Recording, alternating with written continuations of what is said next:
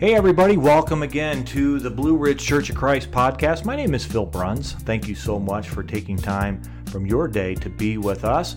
Relationships are the keys to any group of people. It can be your family, it can be your company, it can be a whole lot of things. Today we're going to look at 3 keys to have better relationships in a lesson titled Jesus, the Master of Relationships. Thank you for joining us. You know, if you've been to one of our services, we have a slide that we've looked at often where there is a cross in the middle signifying Jesus and his life and his death on the cross. And then centered around the cross is a bunch of arrows that are all pointing towards the cross. And then beyond the arrows are all these individual little people and groups of people, signifying all of the church and the community beyond. As we grow and we live in our faith, we want to be centered around Jesus as individuals and as a church, functioning and growing in our faith and growing closer towards Jesus, and of course centered on the cross. But on this slide, there are arrows that go from people to people, person to person, group of people to another group of people.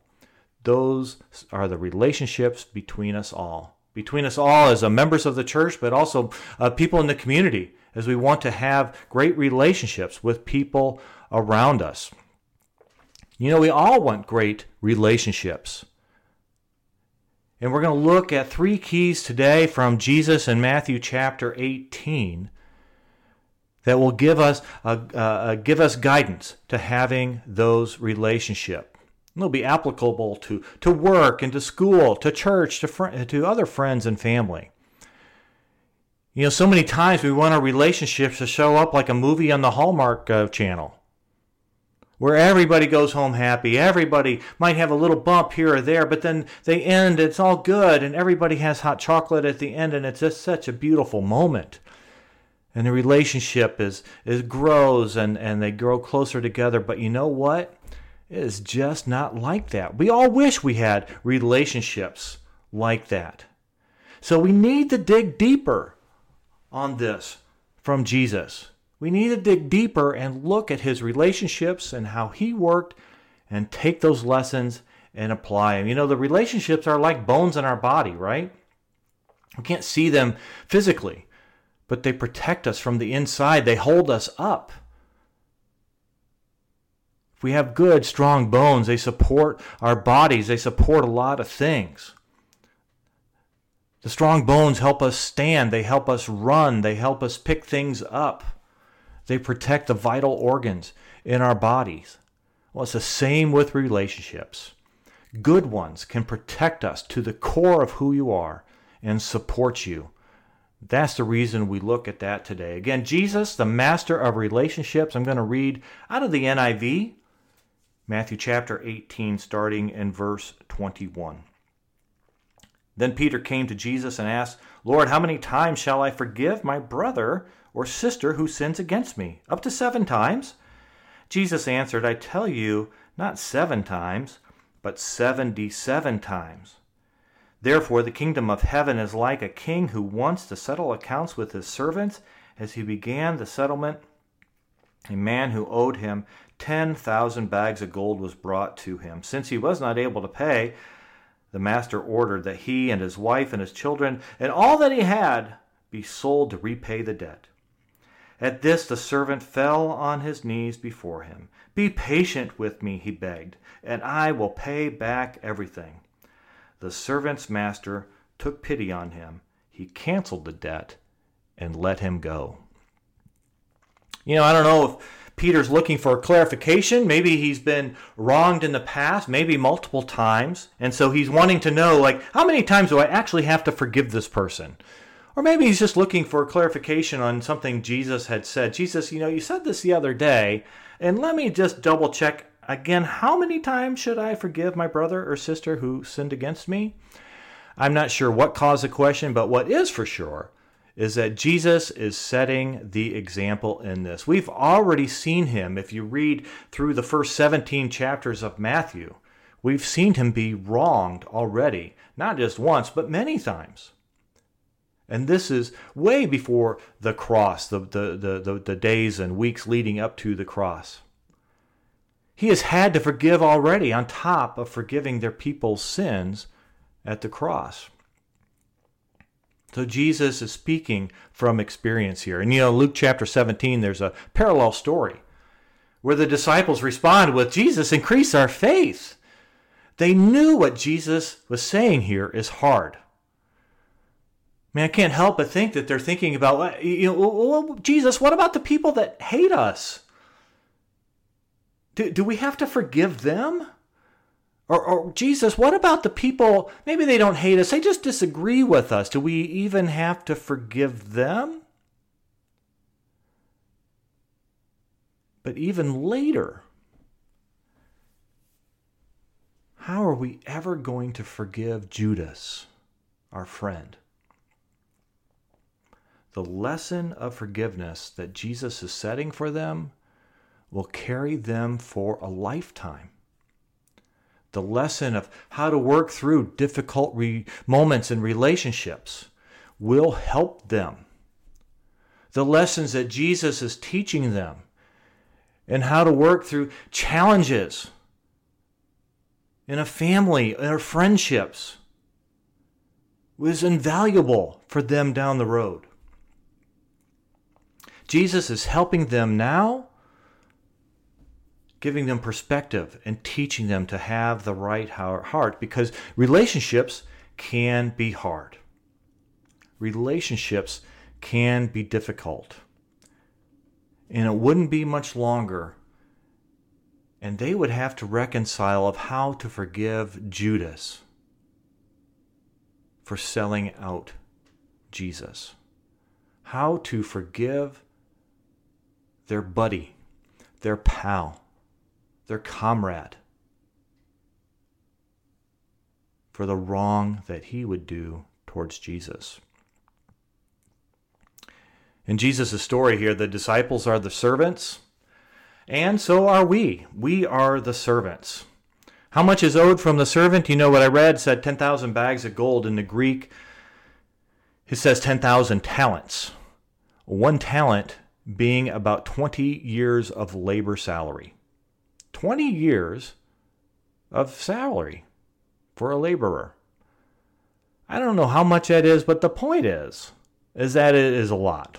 Like, really a lot. And Jesus says in his story that the servant wants to pay it back, but he just simply can't. Can you imagine being indebted 20 years of your salary to someone? You just can't pay it back. And so the master wants the most valuable things. He wants his wife. He wants his children. He wants everything. He wants his house, and sell it all and give me the money.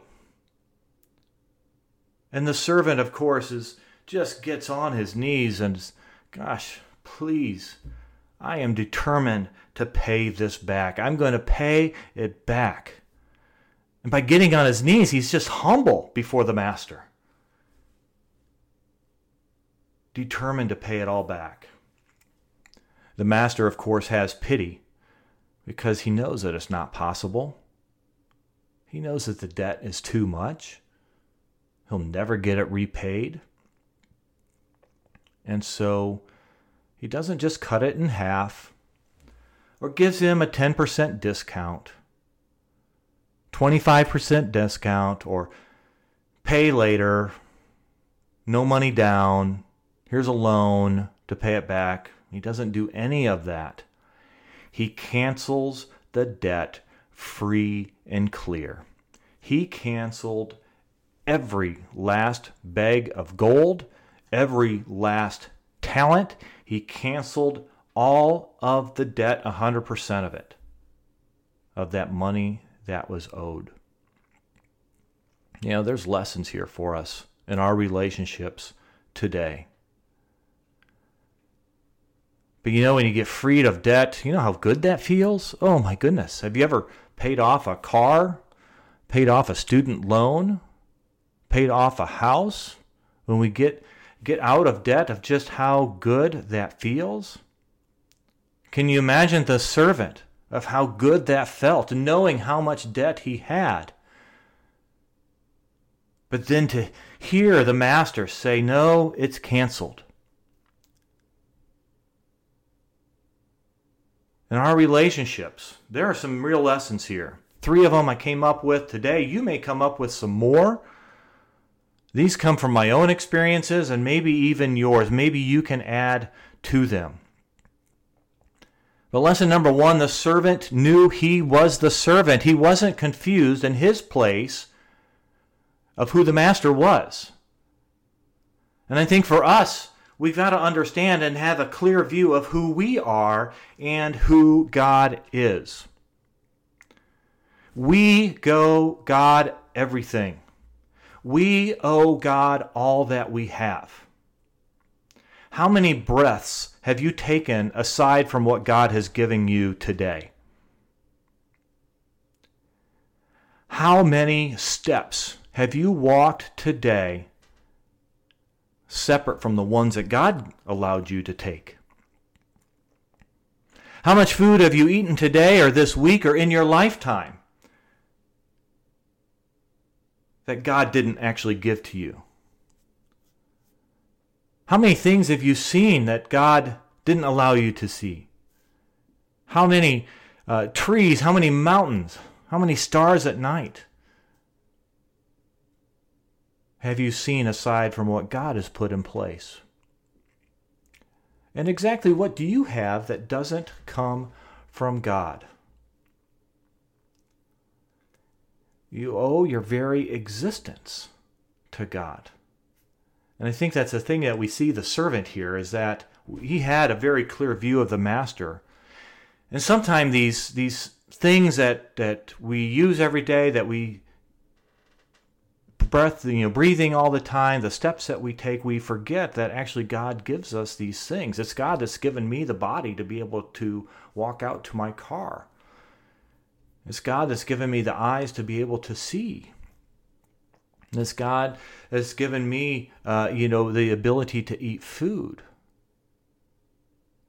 And while all of our gifts are not the same from one to another, the gifts that we do have do come from God. He is the source of our gifts. And so knowing that relationship, knowing our place before God, that is going to help us in our relationships. Because the second one is just to be genuine and honest. The servant gets on his knees. A good thing, actually. And he actually does it twice.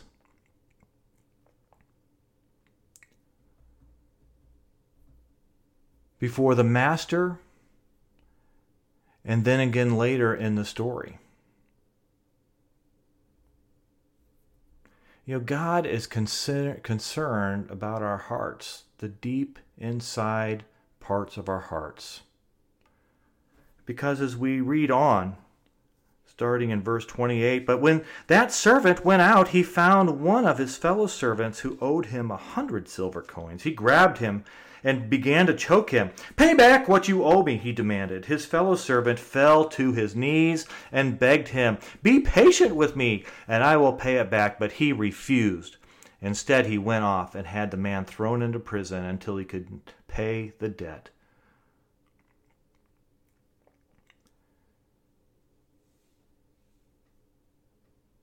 So in that case, his action was there, but the heart wasn't. The action of wanting to pay back his master, the 10,000 bags of gold, well, his heart actually was a bit off, because when it came to someone owing him actually a fraction of what he owed the master,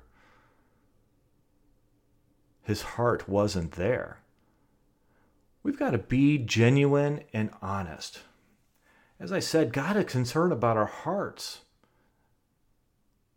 Doesn't want us just to go through the motion, just doing the right things. Being genuine and honest with our relationships, in our relationships, genuine conversation, honest talk goes a long way.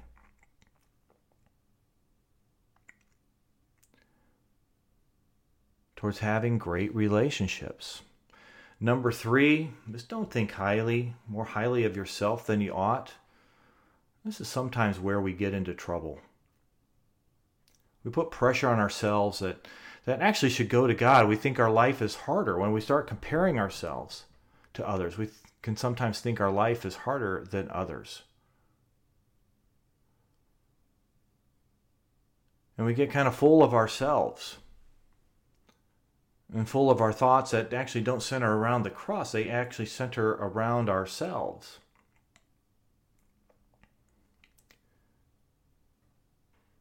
Philippians chapter 2 is a great scripture to reference of just not thinking, again, more highly of ourselves than we should. A humble road in our relationships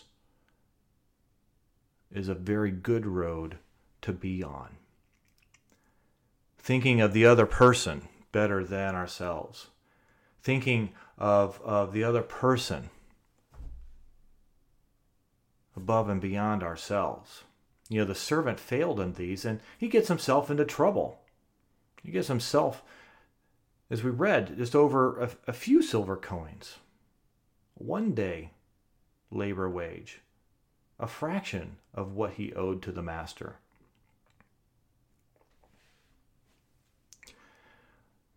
But this is a parable so that it doesn't happen to us. I hope this helps when you think about your relationships this week. I hope this helps to think about knowing our place to God. That God is the master. We are the servant. We actually owe God the things in our lives. To be genuine and honest in our relationships. To have truthful conversation. And have truthful inquiry, an honest inquiry to our friends and our family. And not to think of ourselves more highly than we should. Not to think of ourselves more highly than our friend or our neighbor.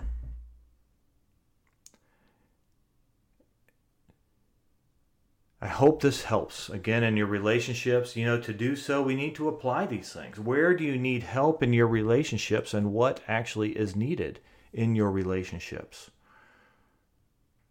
What are the things that can take your relationships to a better place? Jesus is the master of relationships here. And as you read through the book of Matthew, there are so many lessons of how he was honest, of how he was truthful, of how he was genuine. So many lessons of how people compare to the creator of the world. And so many lessons of people not thinking more highly than we should of ourselves. Peter came to Jesus of, Lord, how many times do I have to forgive these people that hurt me? How many times do I have to forgive people that don't like me? How many times do I have to forgive people when they're not going to say, I'm sorry? How many times do I have to forgive when I'm not going to get anything back? And reconciliation is not coming. Jesus answered, I tell you, not 7 times, but 77 times.